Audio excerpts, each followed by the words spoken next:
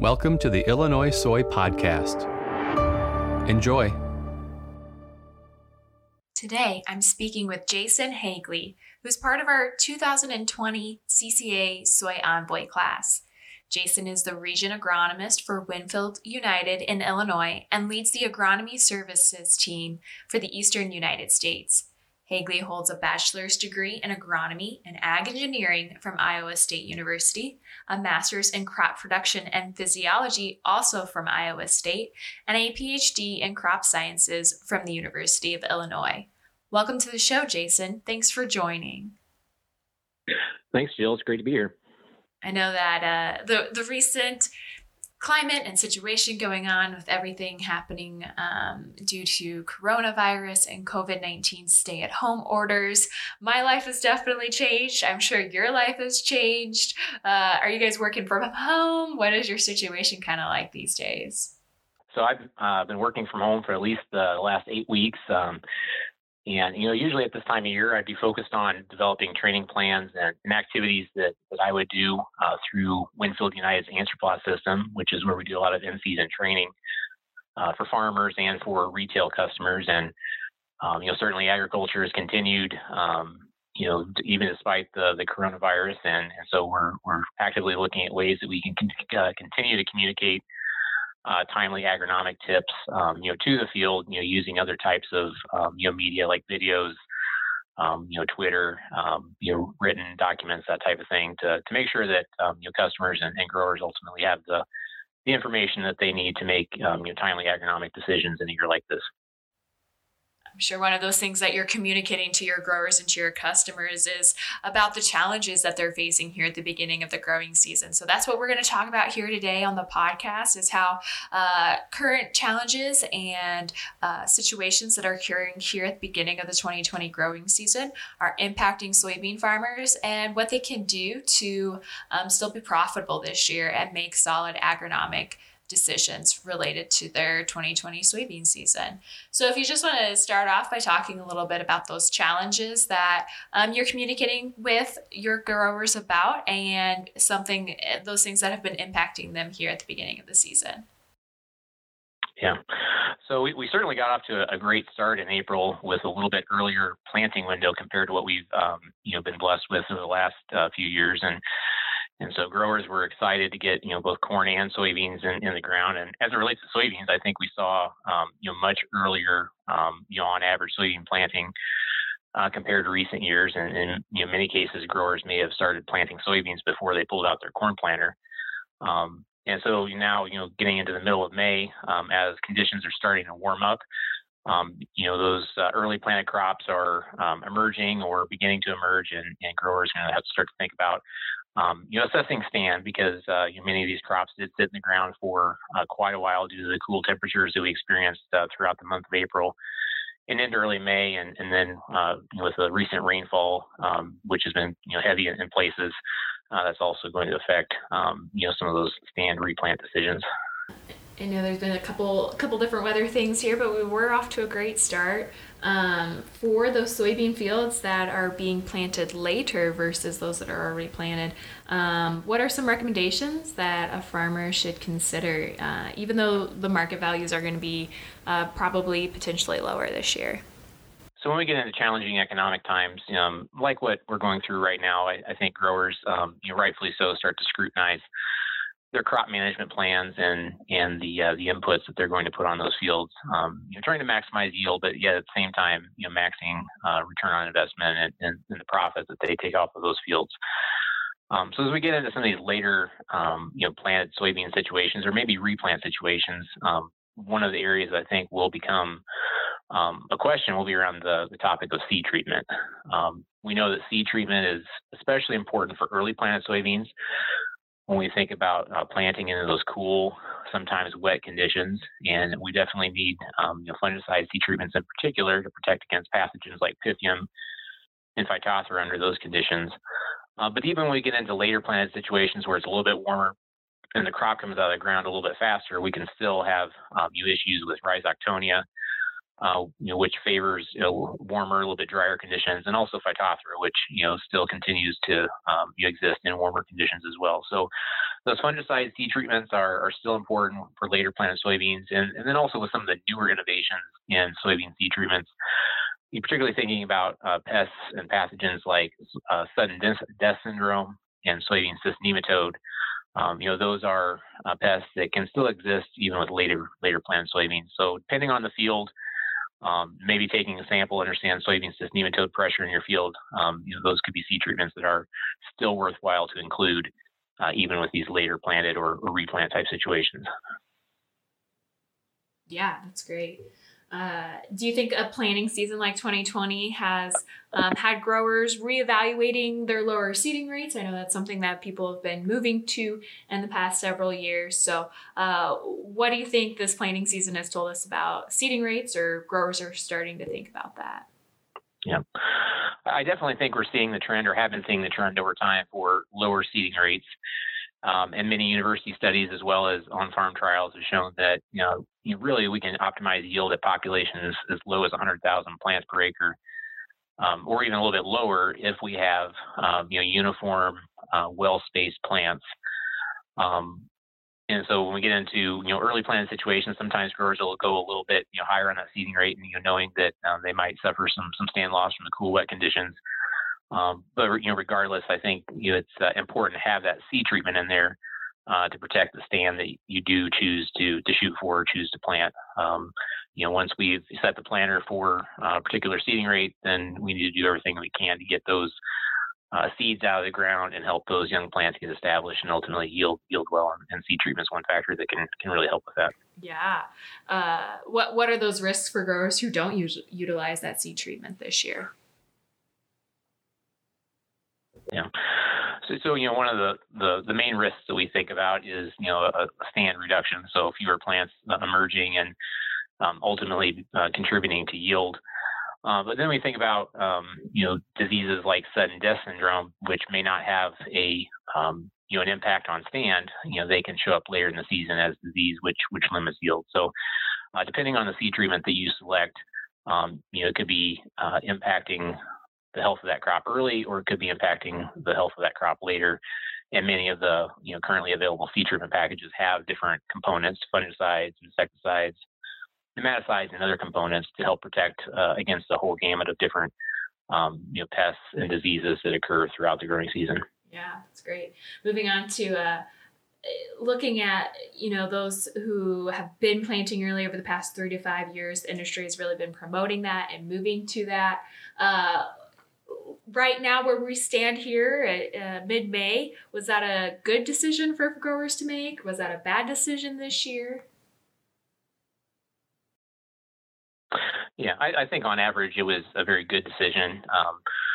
One of the factors that we know that influences yield as a result of early planting is greater light interception, particularly as we get into June, when we have the longest days of the year, and when that soybean plant starts to flower and ultimately set pods. Allows us to capture that light and set ourselves up for a higher yield potential. So in some cases, there may be some replants or maybe spotting in parts of the field where we had poor emergence. But on average, I think that early planting is going to pay off for Illinois soybean growers. And if we follow through with some in-season crop inputs like in-season nutrition or fungicide, that'll help to protect and support that higher yield potential that we have from early planted soybeans. Yeah. And when we talk about early planting too, is it the same for, farmers in the north as it is in the south? Is there different times that are considered early based on your specific environment and conditions? I think when we say early planted soybeans here in Illinois, in many cases, that means before the 1st of May. And certainly when we have the opportunity like what we had this year, getting in, the first half of April is pretty early. And some have experimented with, March planted soybeans or even earlier than that. And, while they certainly had success with that, some very high yields, it's probably not practical to do that over a large scale, just because we can't control the weather and field conditions in February and in March in most years. So, we've had a little bit of rain here at the beginning of May, some low temperatures, and that's kind of slowed planting down a little bit. If those conditions and challenges continue to, progress throughout the rest of May and into June, when would you recommend for a farmer to switch from maybe some acres that they had planned to plant to corn to switching those to soybeans? Yeah, so that's certainly going to depend on the part of the state and the hybrid maturity that they're planting. But I think we can confidently plant corn, into June, probably the middle of June, before we have to start thinking about either switching to an earlier maturity corn hybrid or potentially switching to soybeans. One of the things we've learned really related to corn is that an important factor for high yield is getting that crop out of the ground quickly and uniformly. And so even though we're sometimes forced to plant late in the season, oftentimes it's not as big of a negative impact to yield just because we get that crop out of the ground quickly and get it off to a fast start. So. This week, Gary Schnittke had a webinar for ILSOY Advisor on management decisions and the economics outlook for 2020 and 2021 based on, the recent economic trends from COVID-19. In his projected budgets, it shows that, higher yield soybeans as well as soybeans in general might be a little bit more economical here versus corn or lower yielding soybeans. So what should farmers really do to achieve those high yields this year? We have those tight margins, and you definitely have to make those decisions on a case by case basis. But what are kind of your tips for farmers on that? So I think back to the 6 Secrets of Soybean Success project that Dr. Fred Below at the University of Illinois worked on with the Illinois Soybean Association a few years ago, and think about some of the factors in that, things that the grower can control. And, certainly at this point with many soybean acres being in the ground, we have maybe less of an opportunity to focus on variety selection, row spacing, seed treatment, that type of thing. But as I think about the rest of the season, particularly in-season inputs like fertility and fungicide, there is a lot of opportunity to impact yield, focused on those two different factors. So as we think about fertility, obviously things like phosphorus and potassium are probably already set, soil applied nutrients, but we do have the opportunity to apply nutrients in season, and oftentimes that'll come in the form of a foliar type nutrition product or a micronutrient. Going along with that, one of the tools that growers can use to maybe decide what to apply or when to apply is the process of tissue testing, which allows a grower to take a sample, a leaf sample from their field, have it analyzed by a lab, and then based on that data, again, they can decide which nutrients are maybe limiting and what products might be appropriate to address those nutrient limitations in the field. And that's another great way to improve ROI, is because in some cases you may take that tissue sample and find that your nutrients are adequate or mostly adequate, and then you can maybe decide not to make an application based on that data from the tissue test. The other factor that I mentioned is fungicide application. And so definitely we have high disease years, which are sometimes hard to predict. We would expect to benefit from a fungicide. But for both corn and soybeans, data has shown that in a lot of cases we realize a yield benefit even in the absence of measurable disease or levels of disease that we would expect to be yield limiting.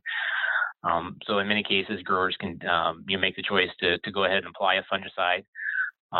You always have the opportunity to scout that field ahead of time to look for the presence of disease, or maybe tailor your fungicide choice to the diseases that are present in that field. But other factors that impact the effectiveness of that fungicide application in terms of how many bushels you get back and the ultimate profit from that fungicide application include things like focusing on nozzle selection, gallons per acre to get good coverage, the use of adjuvants, that type of thing. All simple agronomic, decisions that can ultimately impact the outcome from that fungicide application. Excellent. Yeah, there's a lot that can still be managed here for the rest of the season, and I think it's important to take a look at your plan and make sure that you're capitalizing on what you have in the field. Yep, that's absolutely right. You think about a soybean crop, it has so many different opportunities throughout the growing season due to its indeterminate nature to make yield increasing decisions or, in turn, yield decreasing decisions based on nutrient limitations, diseases, stresses that are present, that type of thing. So, throughout the growing season, those growers who are interested in pushing yields in soybeans, you have a lot of opportunity to, make agronomic decisions to ultimately impact their yield and profitability. Thank you so much for joining us here today, Jason. Any last words before you go? No, I don't think so, Jill. I just, again, a reminder that, I think in many cases we've got, really good yield potential set for soybeans this year due to the early planting, and we got a lot of season left ahead of us. Things that we can't control like August rains, but there are things that are under our control. Like those fertility inputs that we talked about, fungicide, and maybe other things that the grower wants to try in season, like plant growth regulators, biologicals, biostimulants, that type of thing. That may not be appropriate for the entire farm, but they're always fun to try and see how they impact yield and profitability on individual farms and fields. So, wish everybody luck this year in their production, and we'll talk again soon. Again, that was Jason Hagley, 2020 CCA Soy Envoy, sharing his thoughts about the start to the 2020 soybean season. If you're interested in this topic and any other soybean management resources, you can visit www.ilsoyadvisor.com. That's ilsoyadvisor.com to learn more. This has been an ILSoy Advisor podcast. Thanks for tuning in.